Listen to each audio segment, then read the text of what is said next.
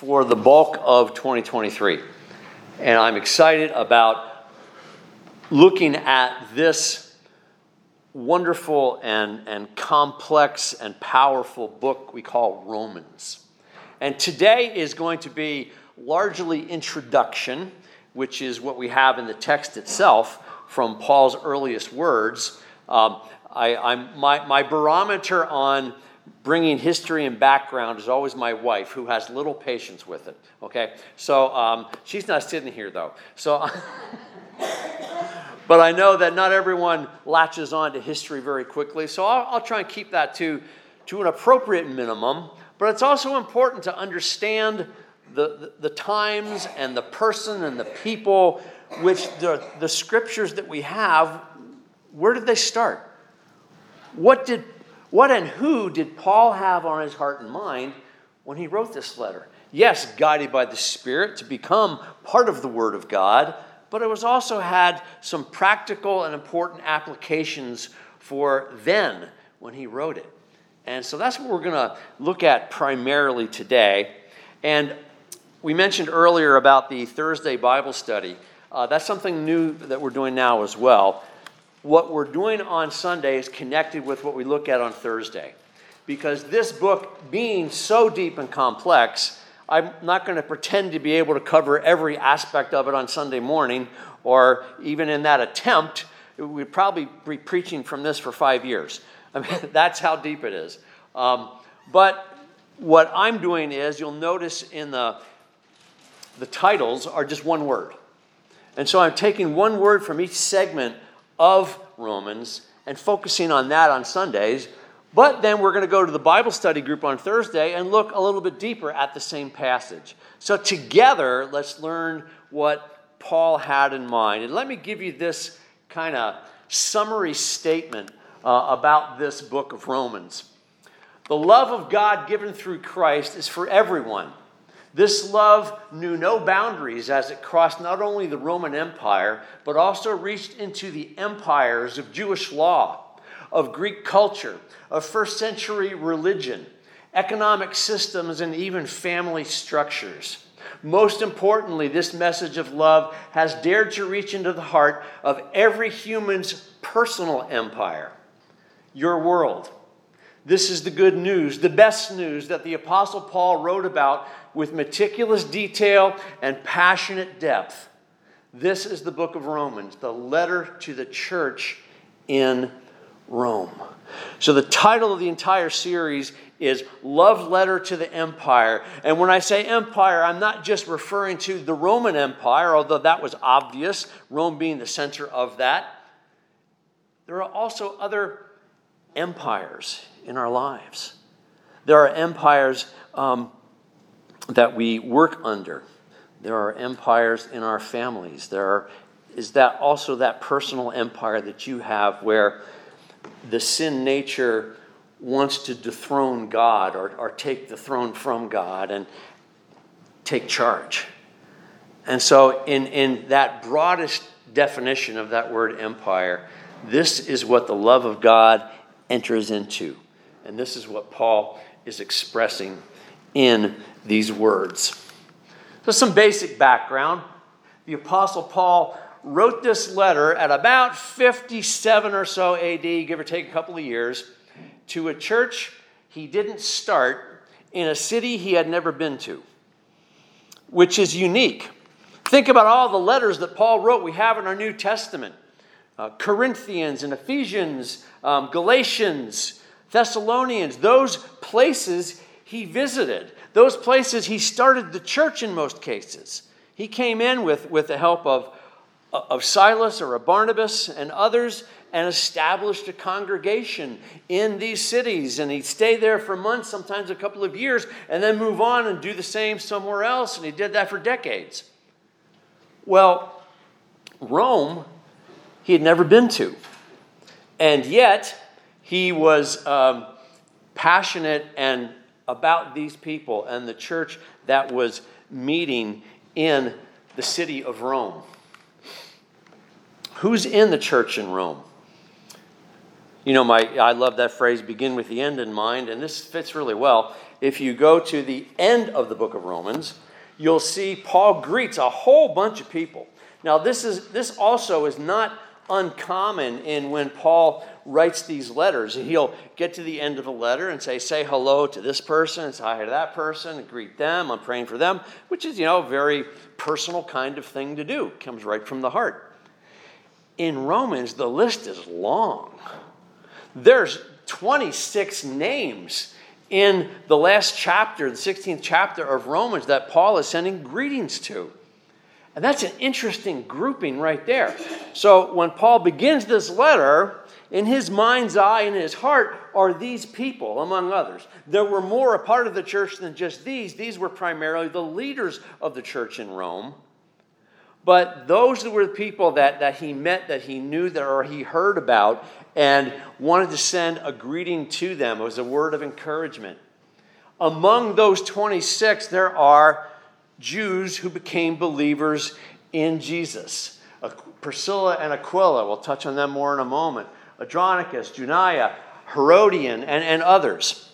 There were also Gentiles. I can't say these names either. Epinetus, Urbanus, Narcissus, and others, because they are Greek names. So they were Gentile believers. Interesting also is you have rich people among that group. And the reason we know they're rich is because several of these people hosted church in their house.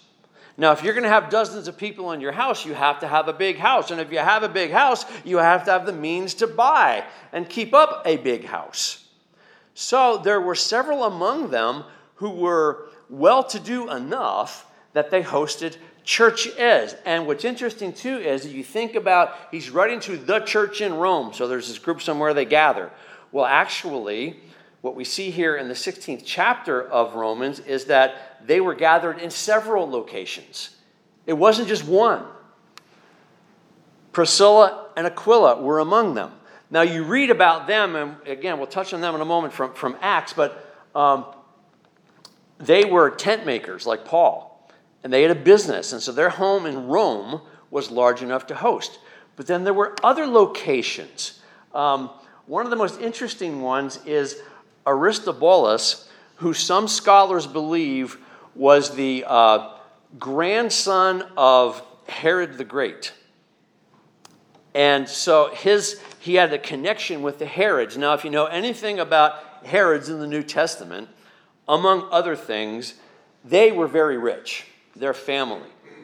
So when you have the church or part of the church meeting at the household of Aristobulus, even just the significance of that, there was, you think back of the life of Jesus from birth, you had the Herod that did that awful thing with, having children killed in Bethlehem, and you have the Herod that, just kind of didn't step up to help Jesus when he could have, when he was under trial, and there was some difficulty with the Herods in general. Now, almost a generation later, there is family of Herod hosting a church. That's really interesting. So there was people that had means and they hosted. So the idea is this. There was throughout the city of Rome, which was probably about 400,000 people, which is a massive city in the ancient world by any measure. So throughout that massive city, there was a home here and a home on that side of town, a home in this section of town, each of them hosting a group of believers, but there was enough connection between them that they were learning together and sharing this letter from Paul because he knew all of them. So it wasn't as if the church in Rome was one spot and they all met there. It was spread out. And Paul was writing to all the believers in Rome. And of course, just in case you didn't realize this, there was no church buildings. There would not be for quite a while in Rome or anywhere else. So you had to meet where you could. And so they met primarily in homes. And the last group we see from here is former slaves. Some scholars believe that as many as 2/3 of the names here at the end of Romans were former slaves. In other words, they were freed. There was a process in the Roman Empire for a person to be a former slave. There was usually a financial component to it. You could pay for your freedom. Your master could release you, but there was a process to follow. So at least they had the potential or an opportunity, limited as it was, for some to be former and freed slaves. There is evidence that many of these people from Romans 16, this list, were in that group. So just look at that as a whole now. What do you have in the church in Rome? You have Jews, you have Gentiles, you have rich, you have poor, or former slaves at least, a mixture of the culture. Isn't that what the church should be? Shouldn't the church anywhere in any city look like a cross-section of your neighborhood, of your community? Look that way racially and economically and in terms of the various talents that people bring to the table, and of course, most importantly, their gifts that the Spirit gives them to work in the church. But we need all of that in the church, and we see that in this church in Rome. And some scriptural connections then.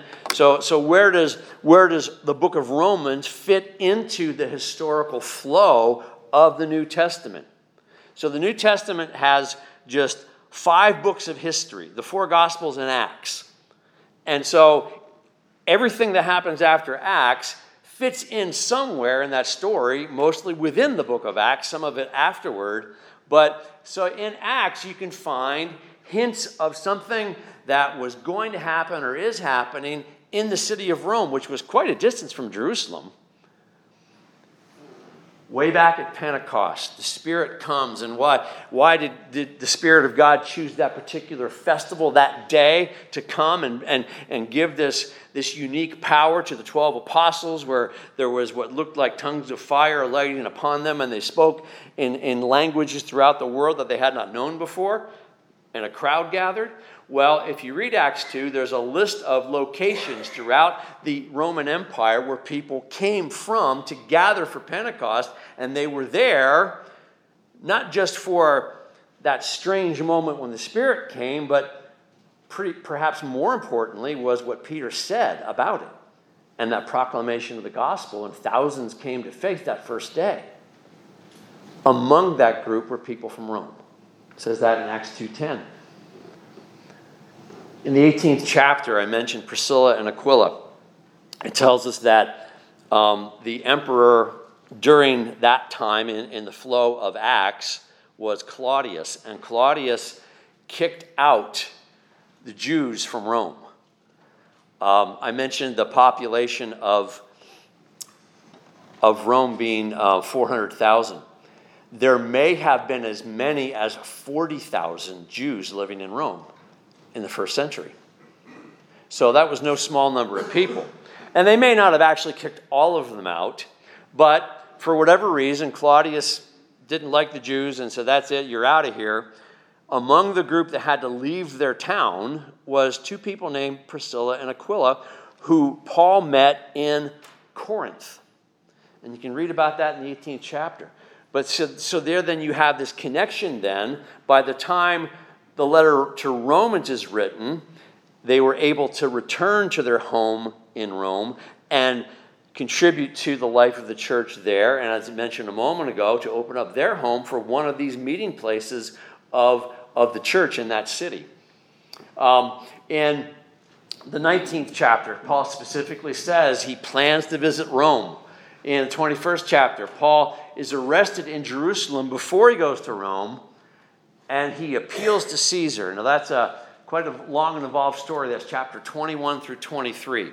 But basically, Paul had planned to go to Rome by his own choice. By the time you get through the 21st, 22nd chapter of Acts, he's going to head to Rome, not by his own choice, but basically in chains. Now, he chose it in the sense that he was a Roman citizen and could appeal to Caesar. And that's what he did. So he kind of figured, well, I'll get a free ride to Rome now. And it took a long time. The 24th to the 28th chapter, you have Paul appearing before governors on his way to Rome, sort of an appeal process to get to Caesar eventually. And then he's involved in a shipwreck on the way.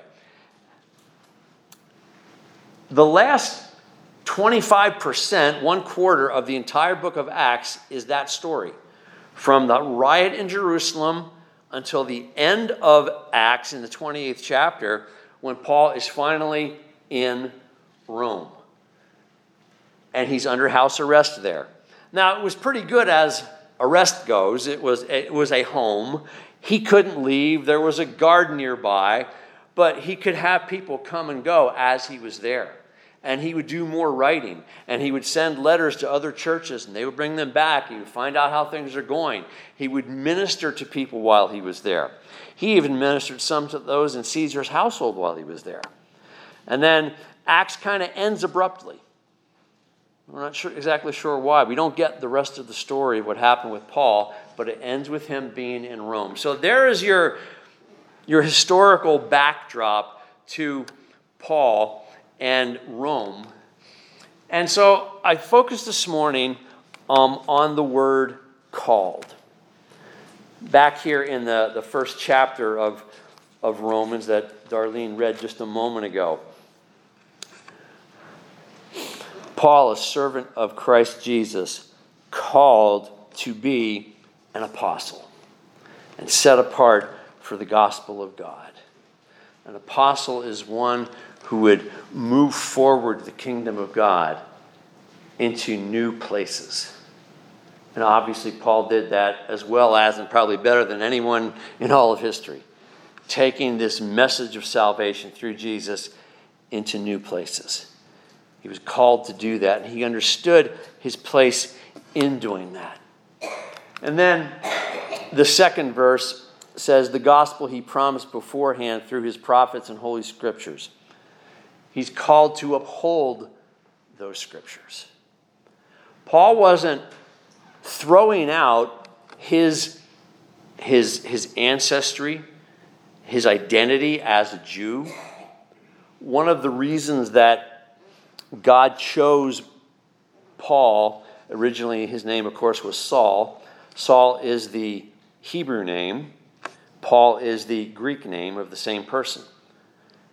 And so he made that change to call himself Paul because he was called to reach the Gentile people. But he was as devout as any Jew could be. He himself was a Pharisee, and of course you know of the animosity, disdain, and downright hatred that the Pharisees had toward Jesus during his ministry. And Paul was in that group, in that sect. He wasn't there with Jesus in those days, but around Jesus, but he certainly heard about him and set out to destroy him. And of course then we have the story of his conversion in Acts chapter 7 or 8, I think. So we have this Paul that was both Jew, but he was also a citizen of Rome, which most Jews weren't. So you had a man, now hear this, he had a foot in both worlds. He was as Jewish as you could be, and no one could question his resume, his pedigree of, wow, here's a guy that knew the law, here's a guy that defended it, here's a guy that he's a Pharisee, and yet he spoke Greek, he's a Roman citizen, so who better to come in and take the message that originated from the Jews, from the Jewish Jesus and the Jewish apostles and disciples, and God's intent was to take that to all of the world beyond there, and this is exactly the right person to do it. And in doing so, he upheld the scriptures. He didn't throw them out. And he was called to honor history revealed in those scriptures. The third verse regarding his son, who as to his earthly life was a descendant of David. That's important to his Jewish ancestry, to his Jewish people. It's important that Jesus is connected in the line of David, in that kingly line, to rightly take on one of his many titles as king. And so here is Paul not rejecting the scriptures, not rejecting the history, but saying, wow, look, this Jesus is actually fulfilling them, as Christ himself said about the law and the prophets.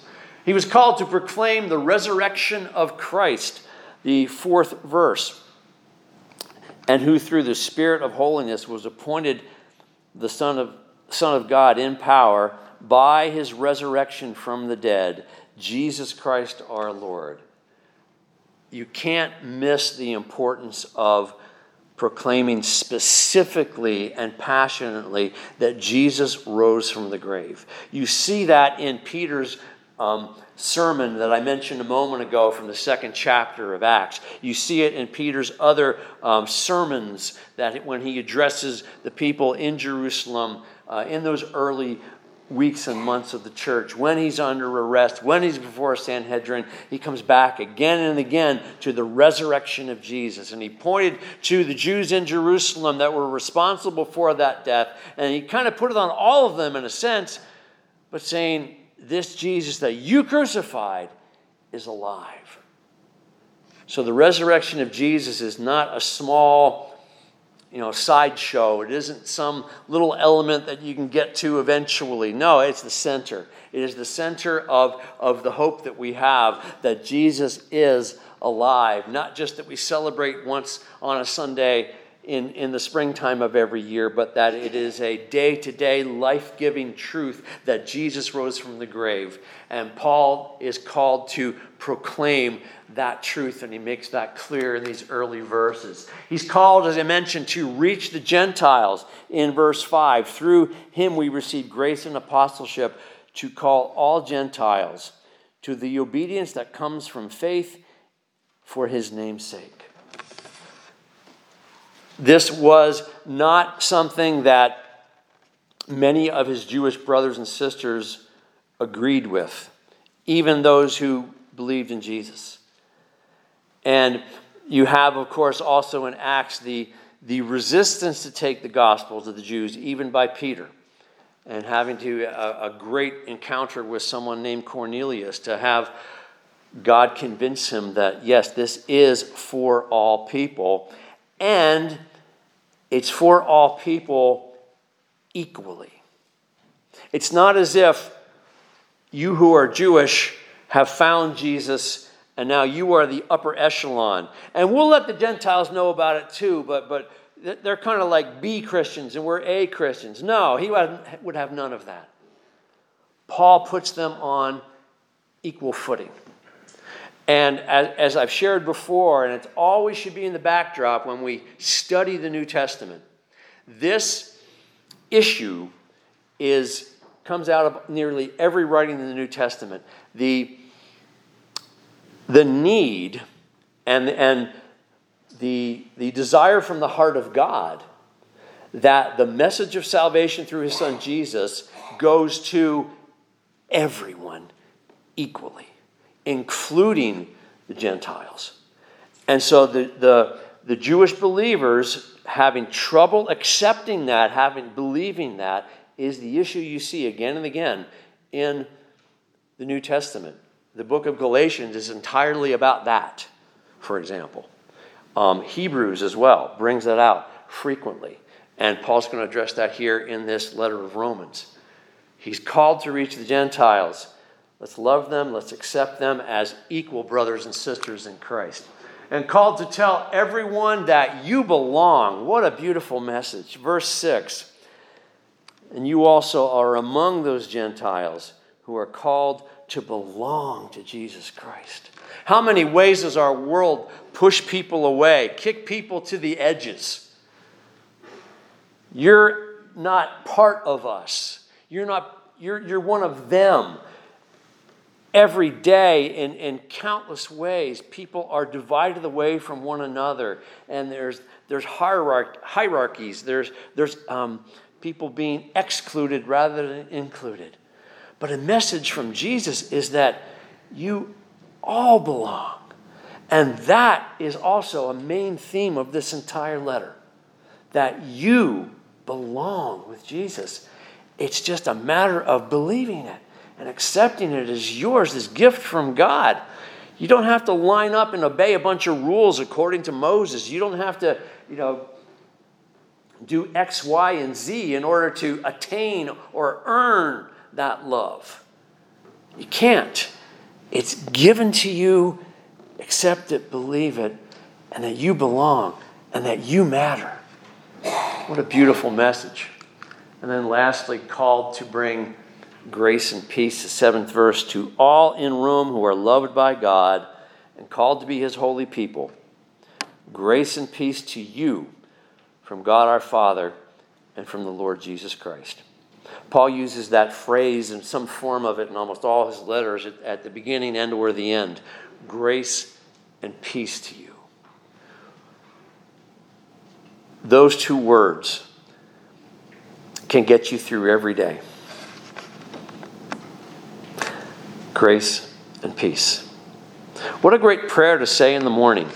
Very briefly. Lord, thank you for your grace. Thank you for your peace. And help me to express that, to promote it, to bring it to others. Grace and peace. Grace, the love of God freely given to you in Jesus the Christ, who loved you so much he died on the cross and rose again so that we could be with him and have his Spirit live through us and know that his Spirit is there living through us. Grace given to you. You can't earn it.